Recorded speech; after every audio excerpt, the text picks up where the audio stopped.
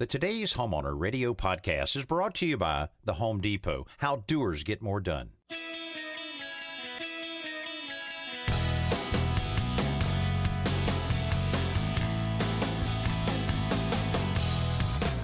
Welcome to Today's Homeowner with Danny Lipford, your partner in home improvement.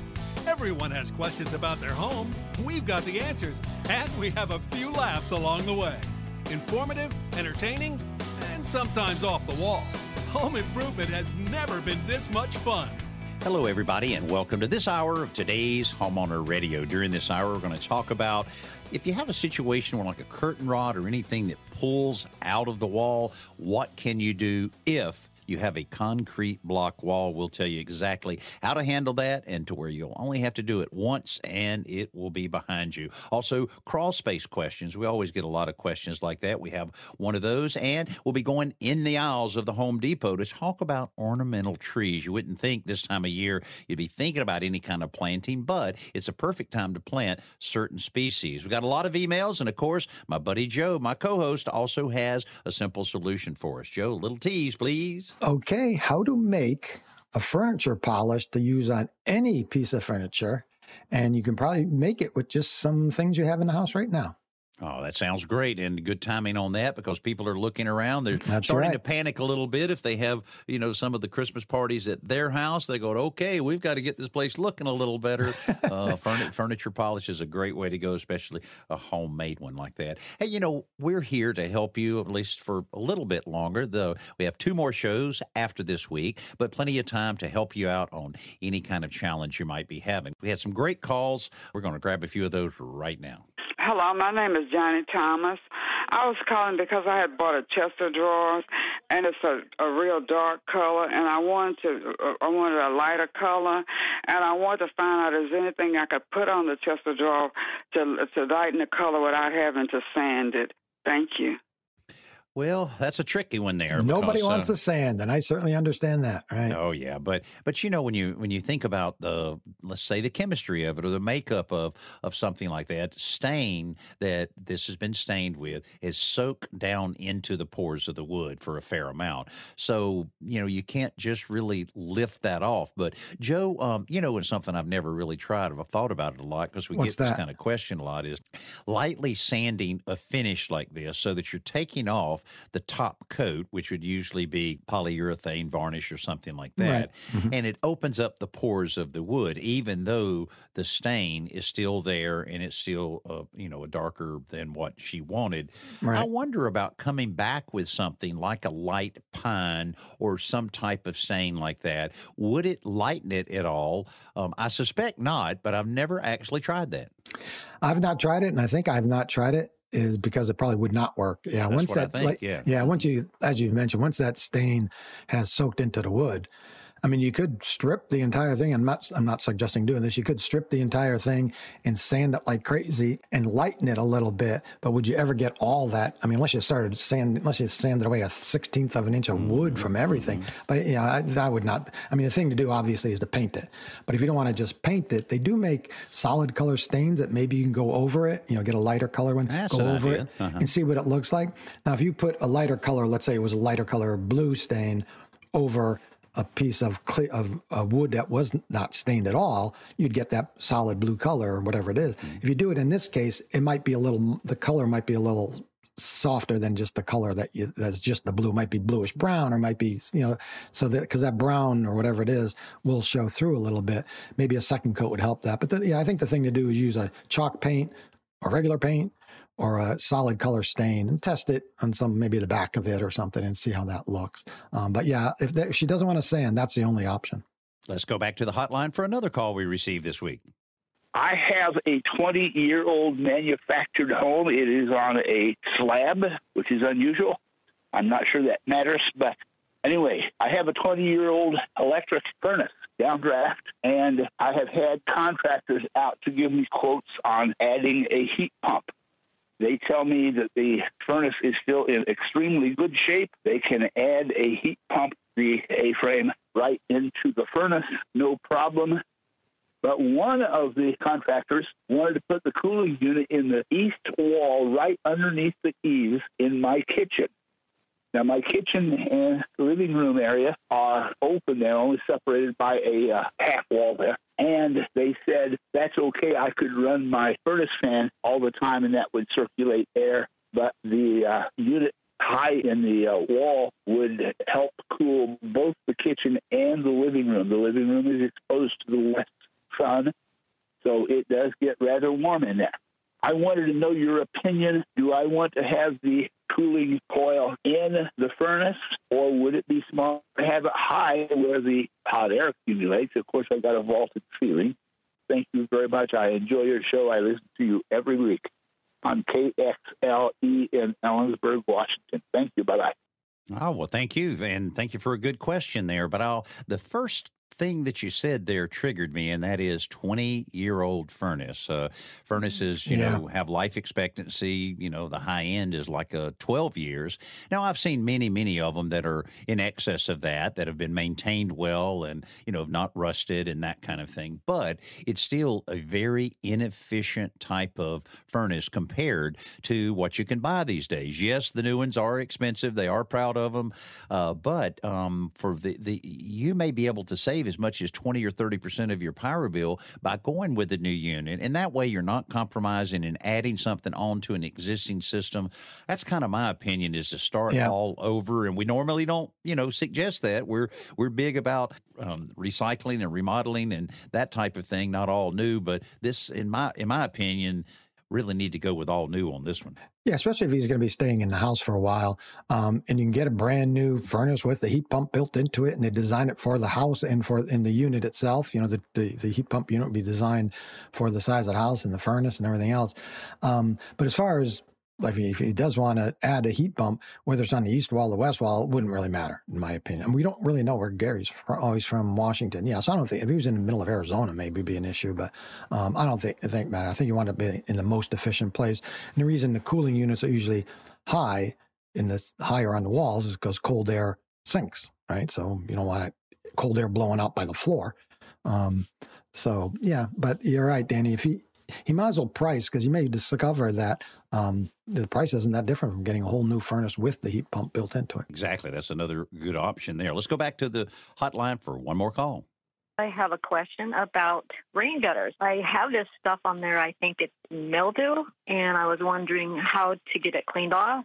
Yeah, you know what? So many of the baked enamel, baked aluminum gutters do developed a kind of a muted black mildew looking stuff. It's extremely hard to get off. Or really, you know, I guess it is some type of a mildew that's attaching to the top side of it, but I just don't understand why it's so hard with a baked enamel finish that aluminum has on it. Why it's so hard to erase that. Of course, you can get up there with TSP or some of the other oxygen bleach, anything like that will keep it. But also still believe in wet and forget is an option to spray on it. It's going to take a few months for it to work, but it'll continue working for you to a certain degree. But some of that can be very, very stubborn, especially if you let it go a little too long. Yeah, I mean, we had that in our gutter, and we have white gutters like most people do, I guess.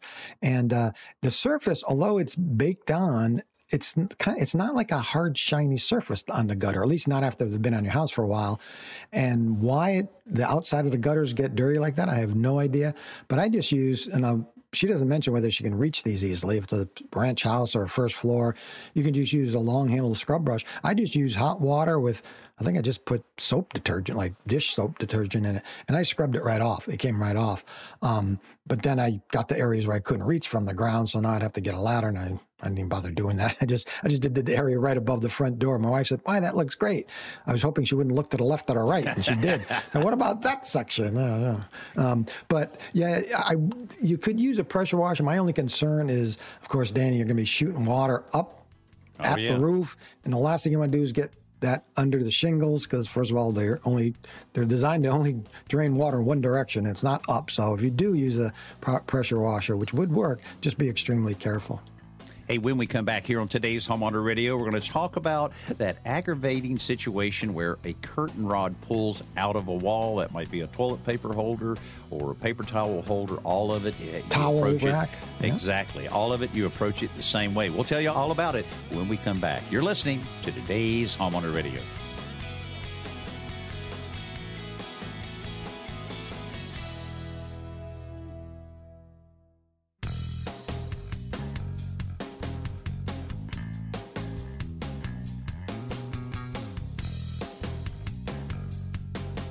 Today's Homeowner is brought to you by Pavestone, creating beautiful landscapes, and by Quick Reach Cement and Concrete Products. It's what America's made of. And welcome back to the Today's Homeowner Radio Show. I want to say a special hello to WFIW AM 1390 in Fairfield, Illinois. We appreciate you airing the Today's Homeowner Radio Show and being such a good friend to us and affiliate to us over the years. And if we can help anybody there that's listening today that might have a challenge in and around their home, you can send us an email anytime, todayshomeowner.com/ask, or pick up the phone and call us on the hotline, 800-946-4420. That's what Drew from Massachusetts did. Drew, welcome to the show and tell us what's going on around your house. Hey, guys. Hey, Danny. Hey, Joe. Thank you very much for taking the call. I appreciate it. Of course. Thanks for calling. So I have a rental property where the tenant had called me, and I went down and took a look at it. They have a picture window curtain rod that is the rod itself and the brackets are pulling out of the wall, which I'm guessing is not uncommon. But it's not drywall. The walls are solid concrete walls. So I guess one of my challenges is that compared to drywall. And then also, if you look close at some of the pictures I sent in, it looks like it's happened before. So I'm guessing I also want to avoid drilling into filled-in holes. So I guess I'll just have to eyeball that and figure that out. But I guess my question is, are there any type of special anchors that I should be using to go into a solid concrete wall, or just avoid anchors? And are there any screws that are made to go directly into a concrete wall? Okay. There's a couple different ways that you can go. And, one of the more traditional ways that have been around forever are the lead anchors. So you're drilling a hole in with a masonry bit. You're pushing that anchor in nice and tight. A lot of times you have to take your hammer and just kind of tap it a little bit. It's lead, so it's very pliable.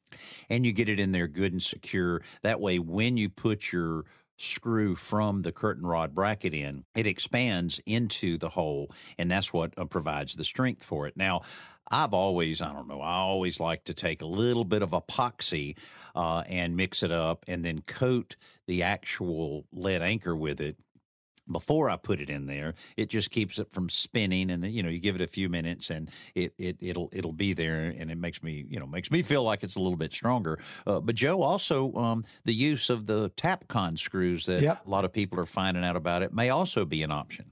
Yeah. So this is not concrete block, but solid concrete, a poured concrete wall, right, Drew? Yes, correct. Yeah, okay. Not block. Yeah. Yeah, I can see in one of these photographs, looks like someone used a lead anchor, and that's what's pulled out because I can see a big, thick lead thing behind it. But regardless, the easiest thing to do would be to relocate this, if you could at all, to move it a little higher, a little lower, and get with fresh concrete. It doesn't, instead of plugging a hole with something and trying to, I wouldn't even mess with that. So if that's an option, that would be the very first thing. You can fill the hole with almost anything. You use hydraulic cement and paint it, or just like spackling compound or whatever, because you're not going to be drilling into it again. And then there are Tapcons, what Danny referred to. They're generically known as masonry anchors. You drill a pilot hole with the bit that comes with the anchor, with the screws rather. There is no anchor. It's a specially designed screw. You just drive it in. And that will fit in the hole. Drill the hole, vacuum out the dust, and then just drive it in. So that's one way. The other way would be, I wouldn't use a lead anchor. There's a company called Toggler that makes something, I think it's called like an alligator anchor, something as simple as that. And it's nylon or some kind of plastic of some sort. They come in various sizes from like maybe 3/16 inch diameter up to maybe ½ inch. And they hold an amazing, I installed one, I think it holds like 1,500 pounds of pressure or something crazy like that. So you could drill a hole with a masonry bit and install one of those. So those would be your two options. I guess I would try the Tapcons, because if the Tapcons pull loose, then you could always enlarge the hole and put in the alligator anchor. Okay. Yeah, when you mentioned 1,500 pounds, that's a heavy pair of drapes. I don't think that's going to be pulling out of the... But you're right. This is not uncommon at all, because there is pressure on that, and people opening and closing the drapes, and maybe kids yanking on them or something. And you can see the size of the screws they have going in there. They're relatively small. So that's what I would relocate it. I wouldn't mess around with those existing holes. Yeah. I think I will have space. I don't know. It's a rod that fits into itself, so I think I can go a little bit further right and left and avoid stay on the same exact level. Just go wider with it and get fresh concrete area. Or up and down. You can raise it or lower it. But okay, great. This definitely gives me some good things to try. And probably one more time before you guys are all done, I'm going to try to go to the end of the line and get back in with the decking question before it's all over. Yeah. Hopefully I'll be in with some new pictures next month. Great. That sounds great. We appreciate it, Drew, and hope everything works out on that and the joys of being a landlord, isn't it? Yeah, absolutely. All right. Thanks, guys. Very much appreciated. Okay. Thanks a lot to you. Have a great weekend. All right. Thank you. You too. There's always something. I'm glad I got rid of a lot of my rentals because I was absolutely tired of the little tiny things and it's nonstop. And it's also always bad timing on all of that. Oh, so, yeah. Never happens like in the middle of the day when you happen to be in the neighborhood. Right. Hey, we got some great emails this week. We had I'm going to jump right on a few of those. New Hampshire, Leona says, I want to clean the front entrance to my home. What kind of soap should I use on painted wood siding? Would Dawn dishwashing soap work? And also, what can I use to seal the concrete steps? Well, certainly, Dawn is used a lot on exterior cleaning of homes and as well as interior. It would work pretty well. If you need something a little bit stronger, we also recommend TSP, trisodium phosphate, is still a fairly passive type of cleaner that works very, very well. Just read the instructions and mix it properly.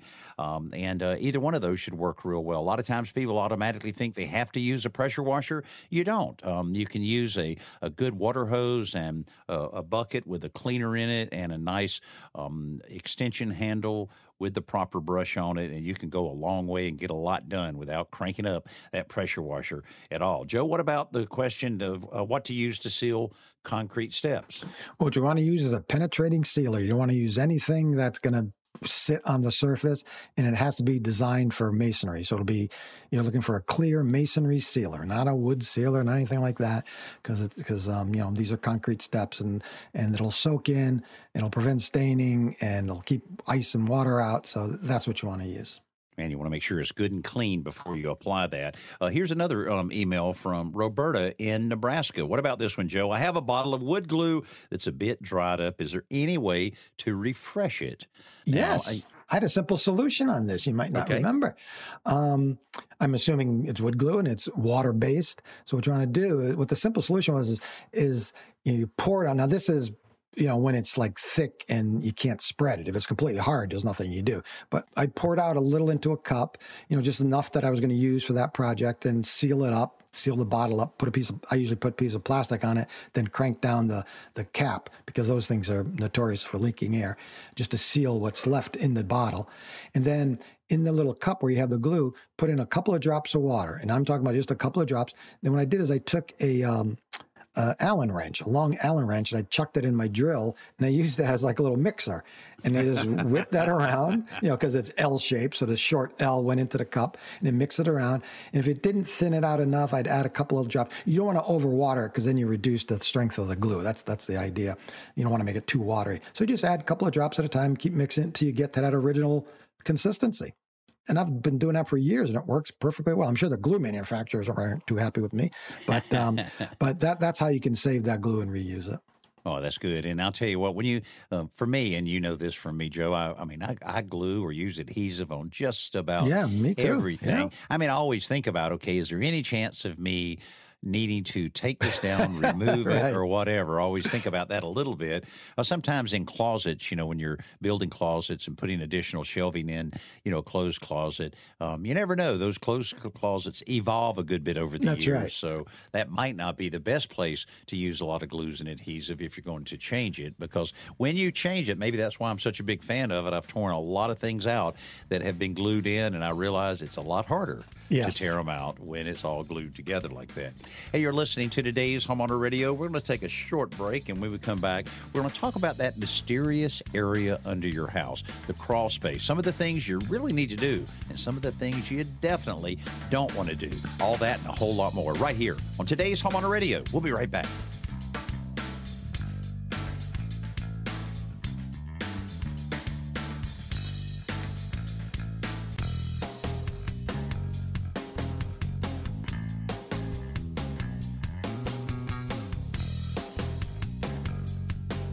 Welcome back to today's Homeowner Radio.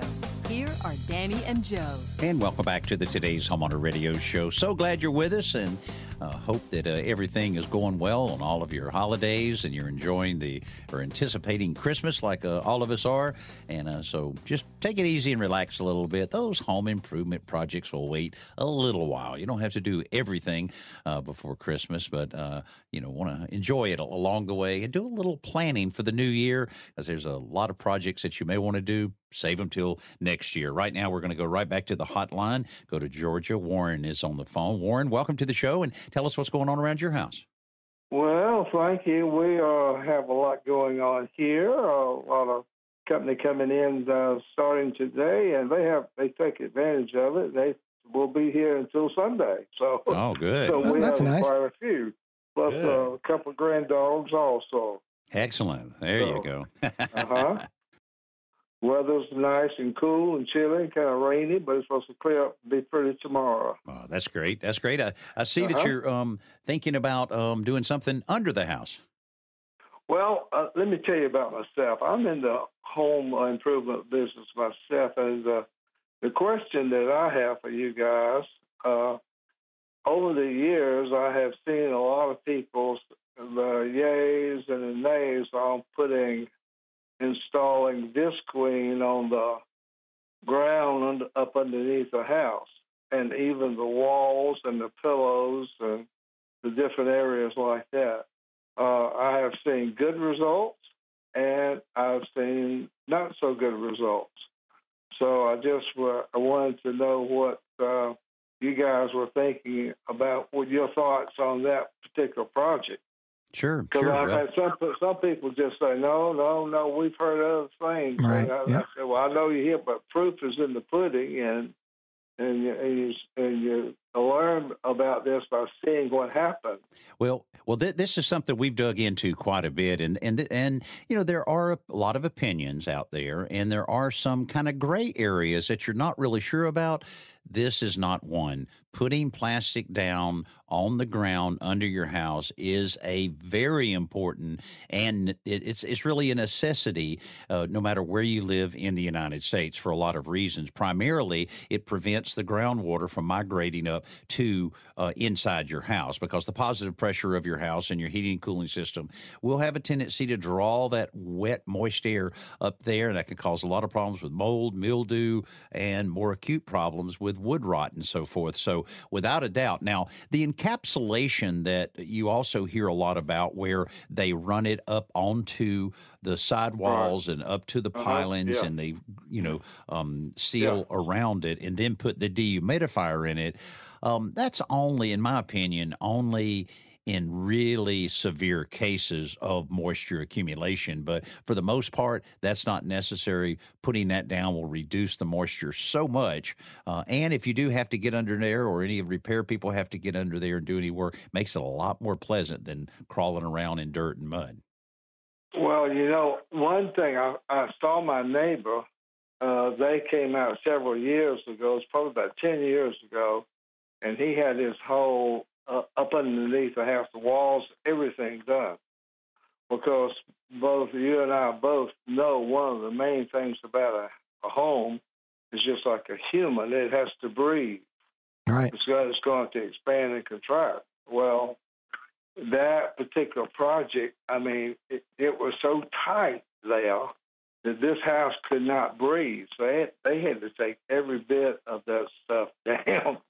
And because it was a big a mess, but the house has to breathe. So one of the things that I do need to mention is the importance of the cross ventilation in there. You've got to have plenty of vents. They need to stay open all year long so that you have that cross ventilation. That's also very important, to have the right type of environment under that house. Hey, Warren, the other thing I wanted to mention, just for our other listeners, you're probably aware of this, but we often get calls. People want to staple plastic up to the underside of the floor frame. They not put it on the floor, not put it on the ground, as Danny suggested, but they think, well, if I staple it up under the floor frame, then that will keep the moisture. But as you know, what happens is that traps the moisture. And then the insulation gets soggy, and then you get mold and mildew. And so for people that are listening, we're not suggesting ever stapling plastic to the underside of the floor, whether it's insulated or not. It should be insulated, of course, but you never want to do that. So only on the ground itself. I concur. Yes, sir. I agree. All right, Warren. Well, thanks for calling. Thanks so much for being with us. Thank you. Yes, sir. That's one of those mysterious areas, Joe. We'll always have that scenario where people wonder exactly what to do. Let's grab an email real quick. Okay. Here's one from Rebecca in Ohio. My friend, who's an experienced woodworker, is refinishing an old table for me. One spot on the table top will not take the gel stain. He has sanded it and steel wooled it and tried several times to restain the spot. Can you offer any help? He mixed stain with polyurethane, but just applied it, so we don't know if it will work at all. That is one way to do it, is to overcoat when one is not sinking in for whatever reason or soaking in, is to kind of almost paint over it with a mixture of that. I've done that. It works, but not always. Any other suggestions, Joe? Yeah, wood won't accept stain if the surface is already sealed, because the pores are clogged up. Now, mixing stain with polyurethane has been going on for generations. In fact, I think Minwax still makes a product called Polyshades. That's right. Which is exactly that. So if you're going to try this over staining, I would use that product because it's specifically formulated for that. If you're mixing it on your own, I don't know how you would know what the correct proportions are. I know I don't know anyway. So, if you want to do that, then I would, other than sanding it down to bare wood, which you don't want to do, I would try the Polyshades or a similar product like that. Yeah, we just used that actually on a table for the very same reason. It was a table. You may recall this table, a very large table. Oh, the one that you had outside. Outside. Yeah. And it had just a little bit of discoloration. And but when we started sanding it, all of the finish came off. Well, most of the finish came off. Right. And so I actually used the Polyshade, and boy, it looked fantastic. Yeah, that's a good product. Yeah. And had a nice, deep, solid finish, put 2 coats on it, and it sold very quickly because it's one of the things we were liquidating. And so you were able to remove all those stains from the shrimp tails you were dropping on the tabletop. Yeah, exactly. The shrimp tails will just eat away at them. So it worked out.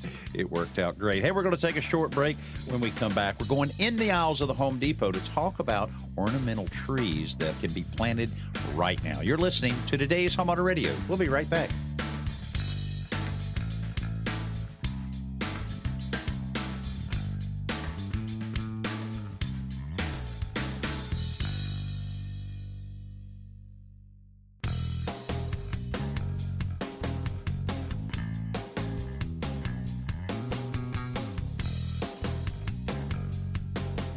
Today's Homeowner is brought to you by Deitch Coatings. Easily roll on your new stone countertop, garage floor, and more in just a weekend with Deitch. Welcome back to the Today's Homeowner Radio Show. I'm Danny Lipford, and it's time for us to go in the aisles at the Home Depot with our friend Danny Watson. Danny, we have talked about being able to really continue enhancing your yard with being able to plant a number of ornamental trees. Tell us the right steps there and some of the options that are available at Home Depot. Well, Danny, real quick, I want to say that planting trees this time of year is the best time of year. We always think of spring. We're programmed to think early spring. But, this is the best time because the ground is warm, the roots get acclimated and start growing, and there's no stress on the tree. So a crabapple tree is one of my top favorites. What I love about this tree, you get fantastic blooms in the spring, and this is more of a smaller tree. It'll maybe reach about 15 to 20 feet tall. So it's great for your front yard, won't hide the house or, mess up the foundation. And then you get that great fall color. They turn beautifully red and just really stand out in the landscape. I think it's a great choice if you're looking to add a smaller tree to your yard. Another one is arborvitae. I love arborvitaes. This beautiful evergreen foliage. They're great for privacy fence. They've really gotten popular in these last few years. People have used them instead of some of the other varieties because they just hold up so well, do so good during the winter. They're just as green in the winter as they are in the summer, and beautiful, really fantastic choice in your landscape. You can get those for around $32 in the garden centers right now. We have them everywhere, but a fantastic fantastic plant. Yeah, I've always heard those are pretty hardy and, pretty low maintenance and so forth, which a lot of people are looking for. But to be able to have the year-round greenery is something that almost everybody looks for. You don't want everything to fall off and be just a bare bush during the winter. So that's another good part of it. And I'll tell you, one thing I've always liked is cypress trees, especially, if you have maybe a more moist area in your yard. They just thrive on that. And again, a very hardy tree, right? That's right. I mean, bald cypress is a beautiful tree, like you say, that will grow in an area that tends to be wet. But also think about your Leland cypress, which is very similar to the arborvitaes that we just talked about. They're very fast-growing trees. They grow about 3 feet a year. So if you need quick, instant height, those trees will really give that to you, give you a great screen, and beautiful, beautiful tree, evergreen, just like the last tree we talked about, and just it's great to incorporate those evergreens in because you don't have just a bare landscape. And, of course, you have the option of magnolias. Magnolias is a completely different type of tree, and they're those big wax leaves and so forth. It's so easy to be able to just roll into Home Depot and pick a few of these up. Magnolias are a great tree. I would just say give them some room because we forget those trees can get 40, 50, 60 feet tall. Right. So that's right. Give them some space. If you've got some property, you can plant that tree and it will be so beautiful with those big, beautiful white flowers and, like you say, those glossy leaves. And some of the varieties we have today are not as messy as some of the older ones. They don't shed as much, but you can pick up a smaller, great starter one, a Sweet Bay Magnolia, for around $35 at Home Depot, and get that in the ground and just let that baby start to grow. And, of course, you can always go back to the evergreens. Evergreens still, people still absolutely love those. And, of course, vivid colors and year-round appeal. A lot to be said about those. Yeah, evergreens are great. And the Yoshino cryptomeria evergreen tree is beautiful. I don't know if you've planted them much, but the cryptomeria, it has such a beautiful branch. It's so different from some of the others. It's got some great interest and even gets some little like bloom pods on there that I think really just add to the foliage. It's a great tree. These can get huge. Again, give them some room. They can get to feet tall. But if you have a space where you can use some natural screening and hedging, it really will give you privacy if that's what you need in your landscape. But a beautiful choice. Boy, I love talking about these kind of things because I can envision each and every one of them that you're talking about. Danny Watson's always great to have you on the radio show, and take care of yourself and keep the gardens looking good. Will do. Thanks, Danny. Yeah, Danny's right that, fall and early winter is a great time to plant trees, especially evergreens, no matter where you live in the country. And I was surprised when I went to a garden shop recently how many different types of evergreens there are. Like everyone's familiar with 2 or 3 types that you see all the time. But there are ones that grow like really large trees. There are shrubs and bushes, and you use them for wind blocks and, as Danny said, as privacy. And because they stay green all year, they're going to be raking leaves, maybe some pine needles here and there, depending on the tree. But yeah, they're amazingly versatile, and you see them everywhere, right? I mean, no matter where you live in the country, there's an evergreen for you. And, one of the things he mentioned is about how important it is to determine how big that plant's going to be, because so many times people will plant them too close to the house, too close to the fence, too close together, and a few years down the road they go, oh, now what do I have? Directly under power lines, right? Yeah. So, Joe, I know we have a simple solution coming up. Tell us what we can expect. This is how to make a homemade furniture polish from some items you probably have in the house right now. Perfect time of the year. You might have everything you need right in the pantry. We'll tell you all about it when we come back here on today's Homeowner Radio.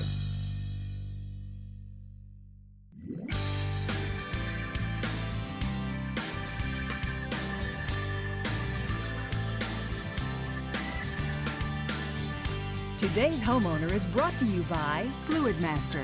Find out more at shop.fluidmaster.com. And welcome back to the Today's Homeowner Radio Show, where it's time for our simple solution with my buddy Joe Truini. Joe, what do you have for us? All right, Danny, here's how to make an affordable, non-toxic furniture polish with some items you probably have in the house right now. What I want you to do is start by mixing 1 cup of white vinegar with 1/4 cup of olive oil and 1/8 cup of lemon juice. It kind of almost sounds like a vinaigrette well, the proportions are a little off. What you want to do is you mix this up, the vinegar, the olive oil, and the lemon juice, and pour it into a plant mister. And then just spray it onto the wood surfaces. And by the way, this can be used on any surface, any hard wooden surface that's been finished. And then you want to take a dry cotton cloth and scrub the surface in a circular motion. And you want to remove all dust, dirt, and grime.